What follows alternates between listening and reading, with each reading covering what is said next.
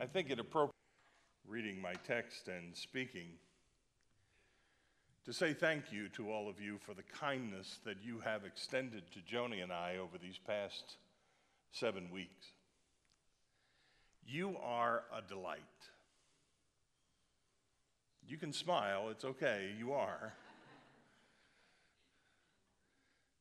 I'm so incredibly grateful for your pastor. I think Josh is an exceptional young by the fact that he is here and investing in all of you. It is a rare thing for a pastor to hand over his congregation to someone like me for 7 weeks and to give me the responsibility of the charge that he has. I hope I have not taken this for granted and have discharged his faith in me in ways that have been helpful to you.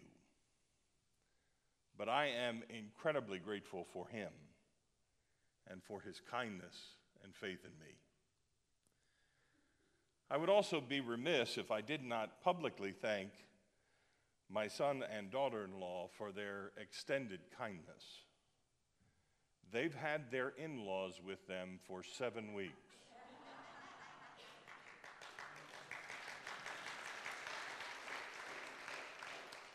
You know the old adage about what fish you got it? What do fish and guests have in common? After about 2 weeks, they both begin to stink. And we've been here for 7 weeks, so.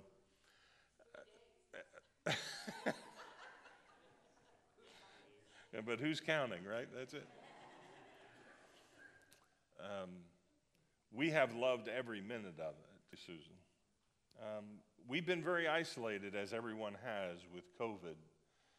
And we have been isolated from family over the course of most of our adult lives as they've gone on to do ministry. Our kids are all in pastoral ministry, and so we have been separated by distance as the Lord has called people here, there, and yon, and we've moved around. To spend 7 weeks with family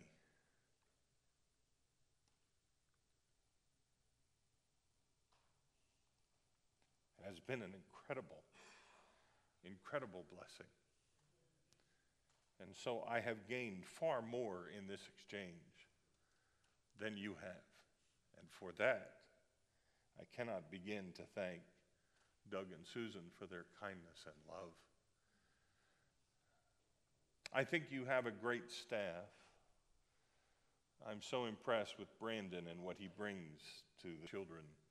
And of course, the glue that holds it all together in Brenda just makes for a very special group of folk that lead this congregation. You have made some wise and helpful decisions. But I remain confident in the fact that this congregation's days are, the best days of this congregation are still yet to come.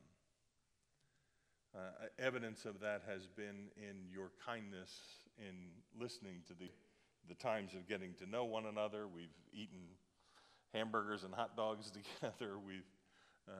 We've just been sharing life together. We do a lot of what I call hallway conversations, where you just kind of meet people as you're walking around. It's been a blessing and a joy. I'm excited that Josh is coming back. I'm excited to be able to go back home to Florida, I think.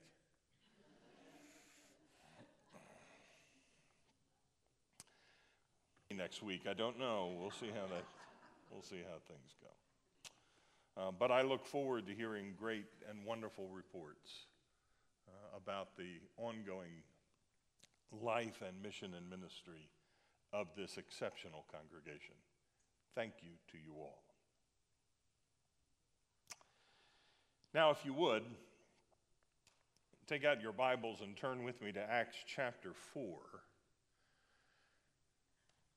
My text is verses 33 to 37. Acts chapter 4, beginning at verse 33. If you need some context, Acts chapter 2 is the day of Pentecost, when the church is born or formed. The Holy Spirit falls. In Acts chapter 1, Jesus is still walking in the earth. He ascends before Acts chapter 2 and the Pentecost event takes place. And that runs into chapter 3 and the events there. And now in chapter 4, they're trying to figure out how to minister to one another in this tremendous influx of people, some 3,000 plus people, who have suddenly formed a church in the city of Jerusalem. Hear these words that Luke, the author of Acts, writes about that situation. He says, "With great power, resurrection of the Lord Jesus. And God's grace was so powerfully at work in them all that there were no needy persons among them. For from time to time, those who owned land or houses sold them, brought the money from the sales, and put it at the apostles' feet. And it was distributed to anyone who had need. Apostles called Barnabas, which means son of encouragement, sold a field he owned and brought the money and put it at the apostles' feet." May the Lord bless the reading of his word. I'm really confused as to why Barnabas gets singled out here. I'm not sure what he did special that he gets a singular designation in Luke's narrative. What's so special about Barnabas? For that matter, what's so special about what he did? Now, I'm not trying to say it wasn't important and valuable and part of the whole ethos of what's going on here in the life of the church in Jerusalem. But if you read the text carefully, he wasn't the only one who sold property. All these new believers, now that Pentecost was over, all of these believers are selling property and lands. In verse 34, again, to go back, it says that there were no needy persons among them. And the reason that there were no needy persons among them was that people from time to time, wasn't every day, but from time to time, somebody would sell a piece of land or house, and they would then bring the money from the sales, they'd bring it to the distributed to anybody who might have a need. Very interesting process. But there's no indication that Barnabas' donation was unique. Doesn't say in the text it was the largest. Doesn't say in the text that it was the most pivotal, that somehow at the right moment that changed the church, he happened to bring a donation and that changed everything. Doesn't say anything like that about his donation. And Luke doesn't distinguish Barnabas' field, what he sells, as being a unique field. He just mentions that Barnabas has property, a field, and he sells it and gives it as many others did. So I'm struggling trying to figure out why Barnabas is singled out here. This isn't just a preview of what happens. If you know anything about Barnabas, he's on the road quite a bit, and this isn't just looking forward to let you know who Barnabas is. No, there's something more in here that I'm desperately trying to figure out, because on its face, it doesn't seem like Barnabas and what he does is any different than what many, maybe hundreds of people did during this period of time in Jerusalem. Why single him out? Why is he even mentioned for doing what everyone else was doing? On top of that, there is this kind of where he inserts that they changed his name. Up until this point, his name had been Joseph. If you had run into him where he lived, everybody would have called him Joseph. But now suddenly the disciples, the apostles, change his name from Joseph to Barnabas. That seems like something that's reserved for a lot of biblical luminaries. You know, Abram becomes Abraham. He becomes, instead of just an exalted means. And then, of course, you've got the change that Jesus gives to Peter, who is Simon, but then after the confession of faith, he says, "You're Peter, and on this rock I will build my church." So how does Joseph, this Levite from Cyprus, get to be included in this group of luminaries who have their name changed to describe something about them? And his name is changed from Joseph, a very common name, to Barnabas, which isn't a very common name because it means son of encouragement. So what was it about Barnabas selling this field and donating this money that made him Barnabas, that made him a son of encouragement? It just seems like an odd designation for a fairly simple act. Now, having set that out, I must tell you that there are 21st century people we don't pick up on. It's not that we're dumb or stupid or any of those kind of things. It's just that we're not heaped in Jewish tradition and in Jewish understanding. A first century Jew reads this text and reads it differently and hears these clues where you and I might not necessarily hear them and understand them. The first clue in here that helps us is that he is called a Levite. I don't know if you know the story of the origin. It is a fascinating story, and you should be aware of it. Levites were one of the tribes, one of the 12 original tribes of Israel. When Moses led the people of Israel out of slavery in Egypt and into the land that God had promised them, or toward the land that God had promised them, there were 12 tribes that were gathered together, one of whom was the Levites. Now, after they had crossed the mountain where a burning bush, Moses left all the nation at the base of the mountain, and he went up on top of the mountain. He went up on top of the mountain to hear again the voice of God. Who are we? What should we do? To get instructions directly from God. And of course he does. He gets the 10 Commandments written by the finger of God. What you might have forgotten is that there is quite a bit of time that elapses between when he goes up the mountain and when he comes back down. They become nervous that somehow Moses has fallen and broken his neck, that he's displeased God and God has killed him, or that he's lost, or that God isn't speaking, or that this was all a mistake, or whatever it is. The nation of Israel, these hundreds of thousands of people, get really nervous at the base of the mountain. So much so that they solicit Moses' brother Aaron, who apparently is an artisan, to help them form a new religion. Because after all, Moses is gone, and whatever God he was talking about is gone with him. And so they bring all the gold, silver, and all the stuff that the Egyptians gave to them, and they give it to Aaron. He melts it down. Apparently he's an artisan, and he forms a golden calf, and now they have something to worship. And they begin this frenzy of worship at the base of the mountain. As they're in the midst, comes down off the mountain. Boy, you talk about bad timing for the Israelites.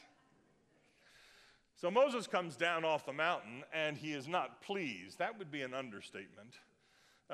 This is a terrible situation, so much so that he even tosses the 10 Commandments. He tosses and breaks them. He's so mad. And he's trying to get the people under control because obviously this is a coup. This is a rebellion that's going on. He's not able to get everybody under control, but he gets most of it under control. He confronts Aaron and says, "What in the world are you doing?" And Aaron says, "Well, not my fault. They made me, you know." Boy, we have great excuses as human beings for our actions, don't we?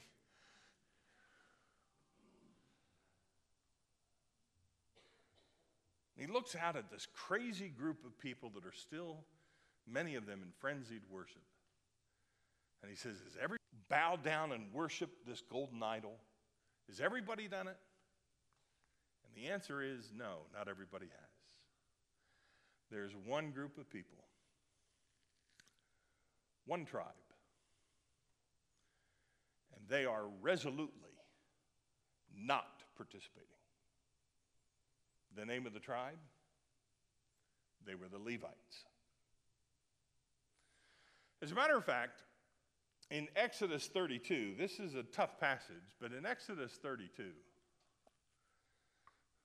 Moses is standing at the entrance to the camp, and he says this: "Whoever is for the Lord, come to me." And all of the Levites rallied to him. Then he said to them, "This is what the Lord, the God of Israel, says. Each man strap a sword to his side. Go back and forth through the camp from one end to the other." The Levites did as Moses commanded. And that day, about 3,000 of the people died. Then Moses said, and he says this to the Levites: "You've been set apart to the Lord today, for you were against your own sons and brothers, and he has blessed you this day." I know that's a hard passage sometimes. The whole idea of worshiping God is up for grabs. And there are people in the camp who will never worship God, and they will become a festering sore in the camp. They are eliminated as part of the punishment of breaking one of the commands that now lay in pieces on the ground.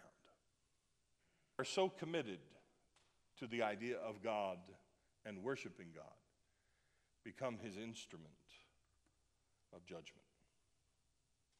As a result of this, when Moses finally comes back down and begins to give instructions about how the worship life of the Israelites will go, he designates two particular groups to be priests. The first is Aaron and his family, and it's referred to. Aaron is to become the high priest. His sons will become the high priest, and this idea of the high priest and that essential role in the worship life of the church, or of the Israelite community, is designated through Aaron and his descendants. It's the Aaronic priesthood. There is a second group of people that are also designated as priests, and they are the Levites. They become the Levitical priesthood. While Aaron and his descendants will take care, they will be the ones making the sacrifice on the Day of Atonement and all of these high holy days, it is the Levites who are charged with the tabernacle. They're the ones that minister in the tabernacle. They set it up, they take it down, they move it.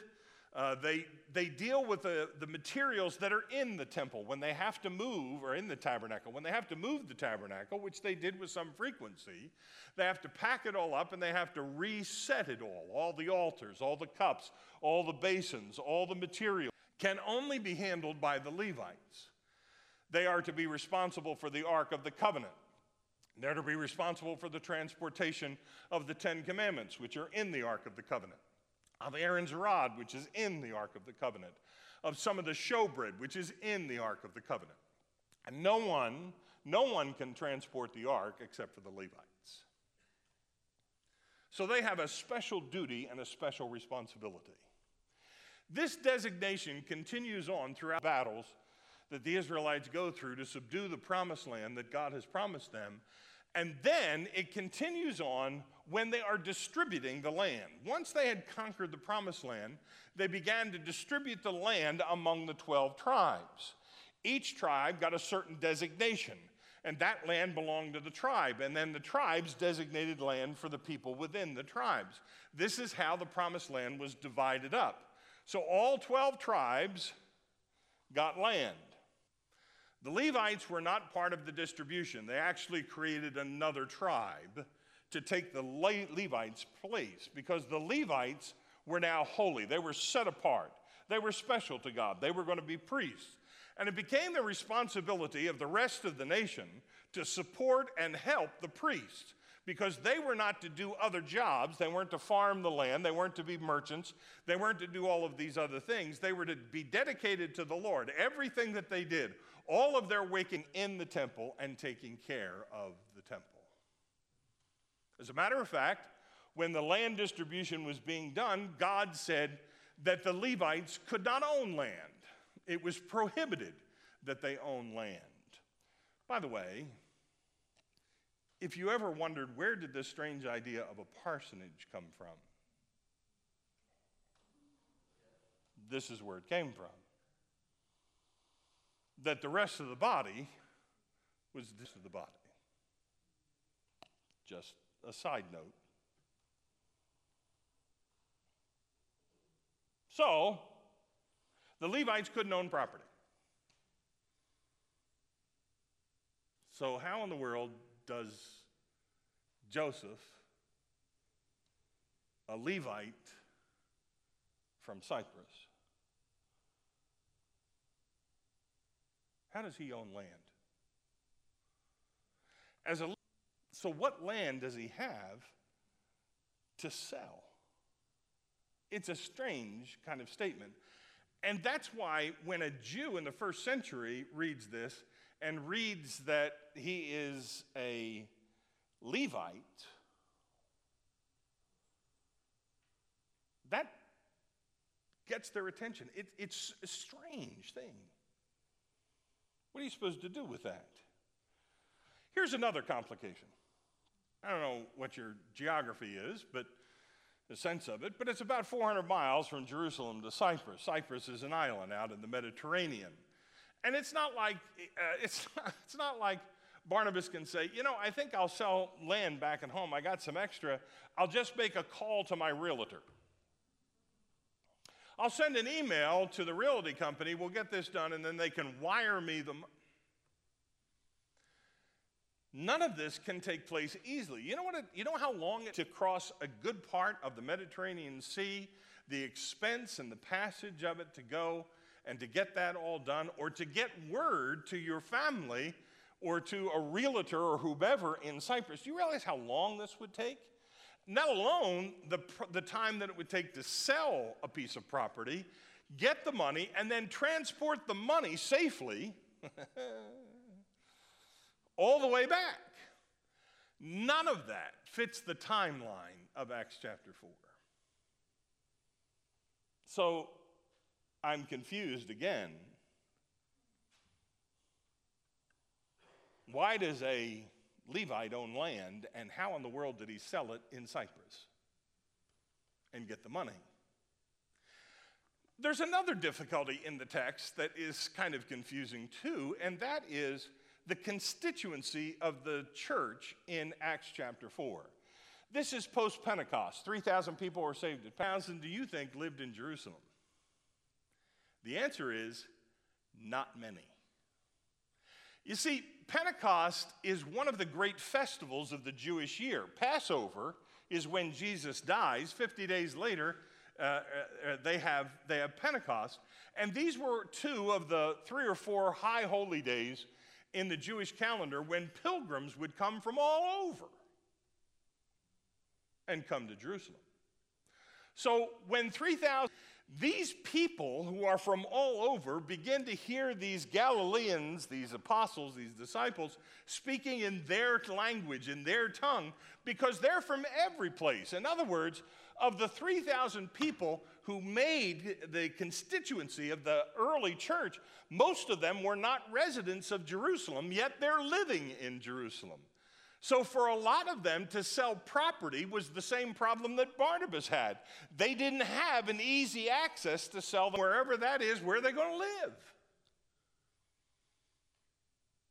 It's also the same difficulty for the believers that are living in Jerusalem, because my sense is that those who are living in Jerusalem are probably helping to house those who don't live in Jerusalem. And so if you sell that, then where's everybody going to live? This is an absolute mess. It's not a simple thing that it says, yeah, they sold some land and gave it, as anybody had need. This is something.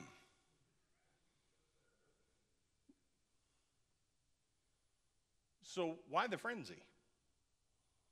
I know that they need to provide for people who are away from home and don't have any job. They don't have any means of support. If you're living in Cyprus doing whatever you're doing in Cyprus and now you're in Jerusalem, you're probably not plying whatever trade, business, or farming you had in Cyprus. You're not doing it in Jerusalem.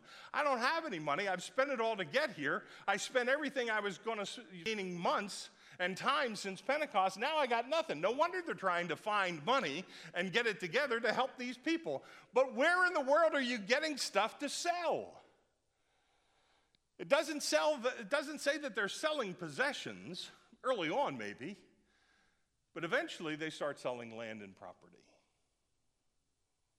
So where'd they get the land and the property, and why in the world would they sell it? Well, again, you have to understand the mentality of Acts chapter 4 and what's going on. First chapter of Acts, verse 11. This is crucial. In Acts 1:11, here's what the angel says once they see Jesus ascending into heaven. He says, "Men of Galilee," these are the angels, "why do you stand here looking into the sky? This same Jesus who has been taken from you into heaven will come back in the same way you have seen him go into heaven." Well, from that, the early church was convinced that Jesus was returning quickly.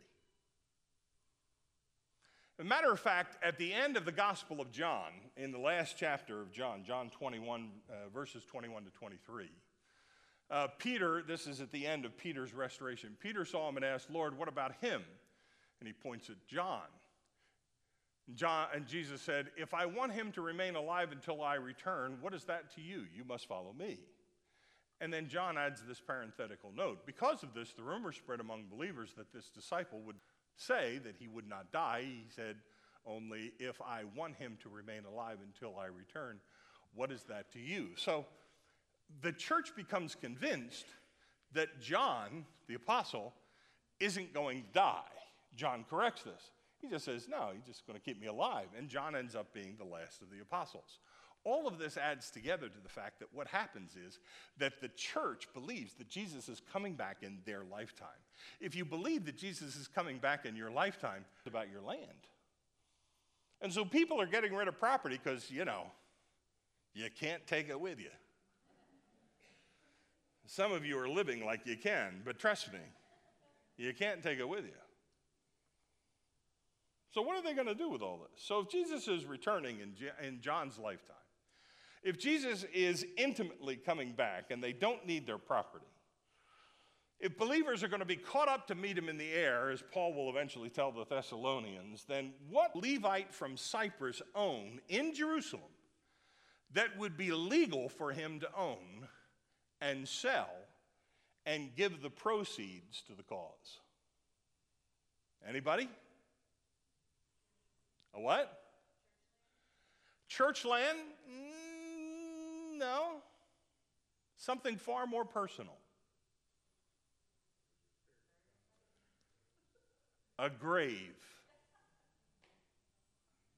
that Barnabas, a Levite from Cyprus, would own in Jerusalem was a grave plot. And if you're going to get caught up to meet him in the air, what do you need a grave plot for? Now you get an idea as to why this was special. Barnabas, the Levite, who can only own one little piece of property, that to put his bones in when he dies. In other words, what makes Barnabas' actions so special, so unique, so powerful, so important that they rename him Son of Encouragement is because in giving over his own grave plot, Barnabas says, "I'm all in on who Jesus is. I'm going to give everything.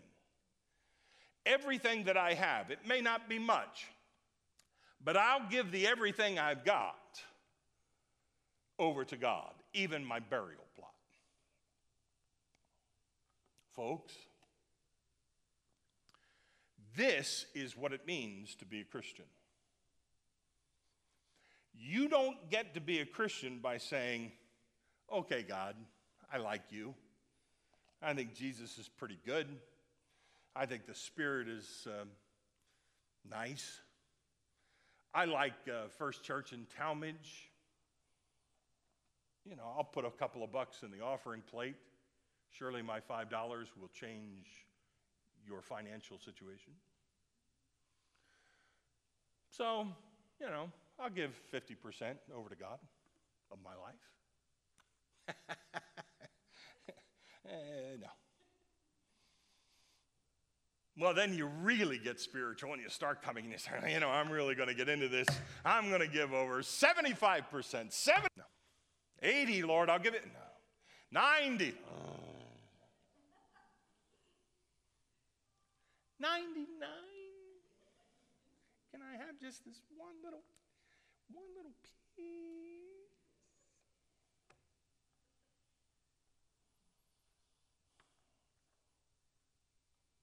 You want to know what believing in Christ means?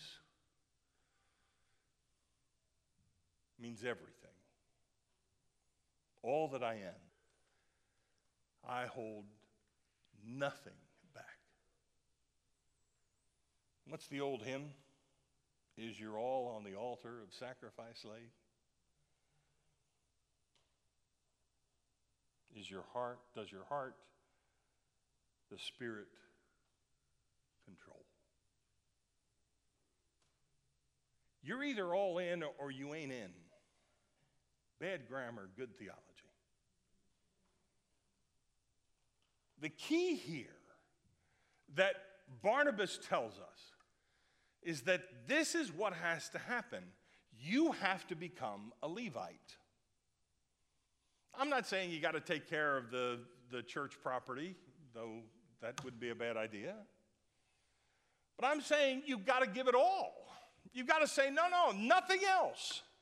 Everything that I am, everything that I have, everything that I shall be belongs to God. Your mom is outside with your brothers. He said, my brothers and sisters are those who do the will of God. You want to be a brother or sister to Jesus Christ, then you do the will of God. How do you do the will of God? You do it all. You give it all. You think Daniel Kim woke up one day and said, my greatest desire is to live in Budapest? But God called him. And this is the reality of what it means to be a Christian. To be a Christian means to enter into the Levitical priesthood. It means that I'm going to give everything. We kind of started this venture. I think the second sermon I did, I talked about the Pharisees causing problems in Acts chapter 15 because this idea people still had to be Jews before they became Christians. Well, they make a mess of things by trying to put this Pharisaic insight into the belief as a Christian. Barnabas puts the Levitical insight in, and he gets honored for that because the Levitical insight is not that you have to do this, this, and this to obey the law. The Levitical insight is, I'm in. All that I am, all that I got, it's all yours, Lord.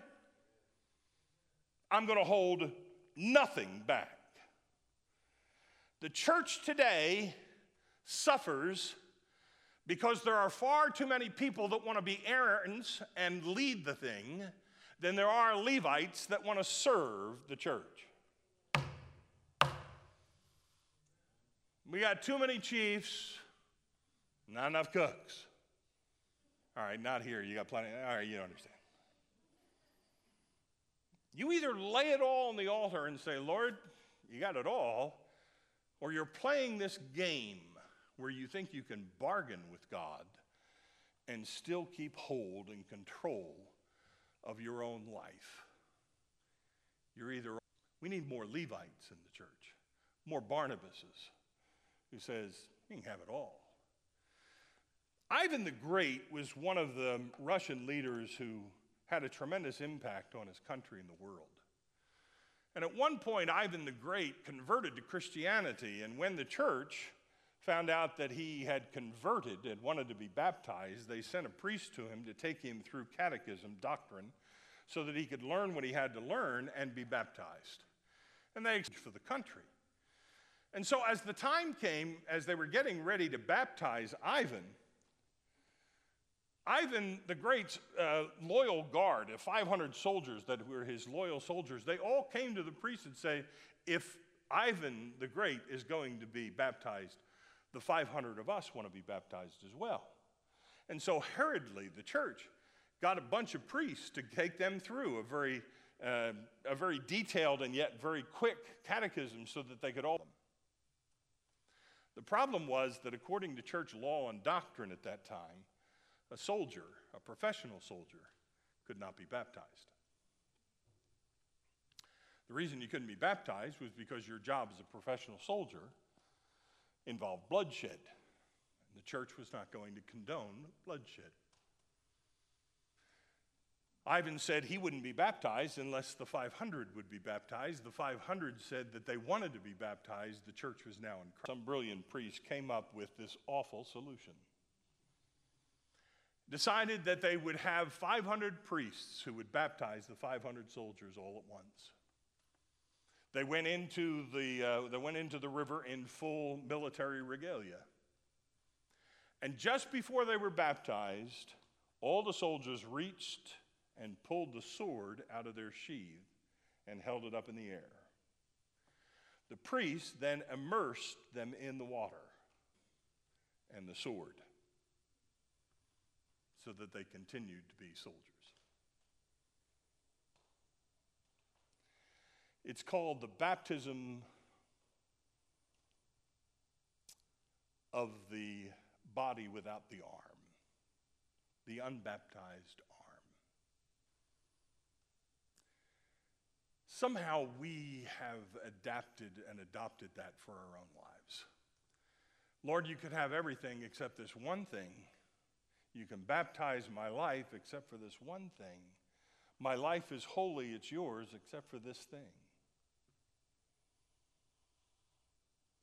So how do you overcome the unbaptized arm?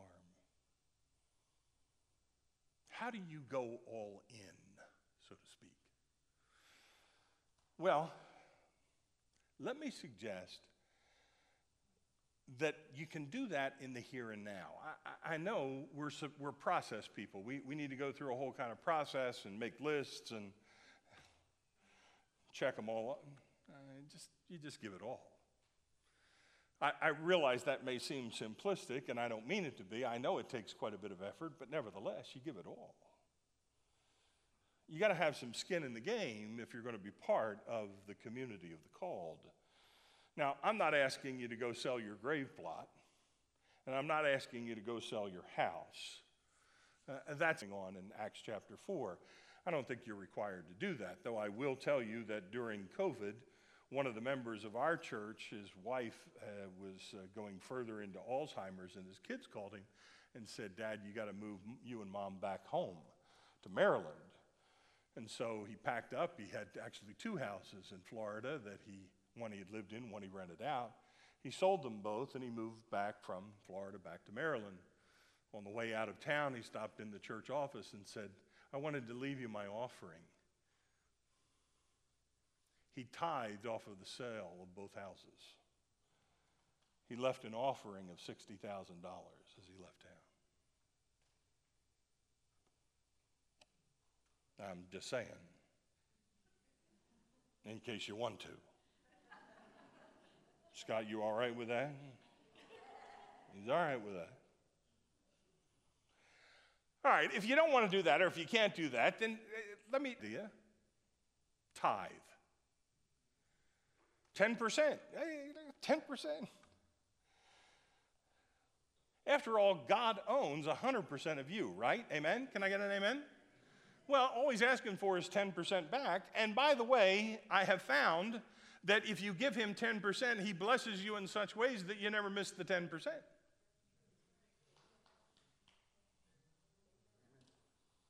If I can trust him with 90, I've tithed ever since I became a Christian, ever since Joni and I got married and started in ministry. We tithed when we didn't have anything to tithe. God's been gracious. You want to start somewhere? 10%. Well, is that 10% of the gross, or is that I don't care. If you get to 10% of anything, Scott will be happy, the church will be happy, God will be pleased, and you'll be blessed. Well, how about daring to put yourself out and to say, everything I am, Lord, I'll try it. How about inviting somebody to church? Oh, God, did he really go there? Is that what he wants? I don't know anybody. Well, yes, you do. Yes, you do. And if you don't really know anybody to invite to church, then pray, Lord, help me bump into somebody I don't know that I can invite them to church. You'd be amazed what God can do. Go talk to your brother or your sister. Oh, gosh, my sister. My neighbor, I don't like my neighbor. Go talk to a coworker, they bore me. Go talk to a friend, I don't like my friends. You know, whatever it is, find somebody and let them know that you don't have an unbaptized arm, that you're a Levite, and that you put everything into the center. Have a dedication service. Invite some people over to your house and anoint the doorposts in your home. See, so many of us think that a house is for our benefit. It's for us to use. I have a feeling that your house is for God's usage. You don't have to sell it, but it wouldn't be a bad idea if you anointed it and said, Lord, use it as you will. Even in time of COVID, houses can be utilized for the glory of God. So, walked in here today. I asked Linda to go around and anoint all the doorposts, entryways into the sanctuary. You got prayed for before you came in anticipation that you would give all. Anoint your car. Of course, I don't have any religious paraphernalia on my car because of the way that I drive, but nevertheless, I don't want anybody to know I'm a Christian. Anyway, how about using your car for the kingdom, for the cause of Christ? How about your yard? What do I do in my yard? I've watched Doug and Susan use their yard for Christ. Lives have been changed in their yard. Brianna almost died in their yard when the swing fell. Your basement. They've used their basement for 7 weeks to house Joni and I. They were hoping we wouldn't come upstairs, but we did. We did.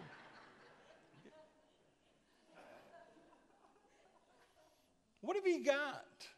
You got a boat. You got a house on the lake. I don't know what you've got. You got a place in Florida. Come see us. I don't know what you've got, but it ought to be dedicated to the Lord to be used by Him. And somebody had problems with a car, and he said, you having problems with your car? I said, yeah, I don't know what to do. He said, hey, let me go get my tools. He walked over. Didn't even know the guy. He just moved in the neighborhood. He grabbed his toolbox. He came back, started tinkering with the car. And he said, man, you got some great tools there. What do you do with those tools? What do you make with those tools? And the guy said, friends, mostly. What do you got? Garden, a tool shed, a boat, a sewing kit. What do you got? Didn't you guys have something of talents and you passed it out? And you all took the money and put it into something and then brought the offering back, and the offering was so much more than what was distributed? Did you learn what God can do from that? I don't know. Let Him use a car and a yard and a toolbox and whatever you got. Whatever you got. All right, now I'm just going to get nosy. I got quiet in here. How about praying over Facebook? And saying, Lord, whatever I post, let it bring glory to you.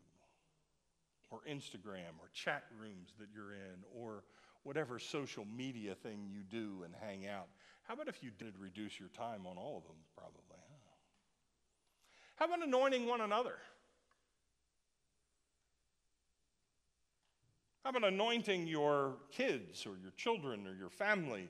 How about anointing your marriage?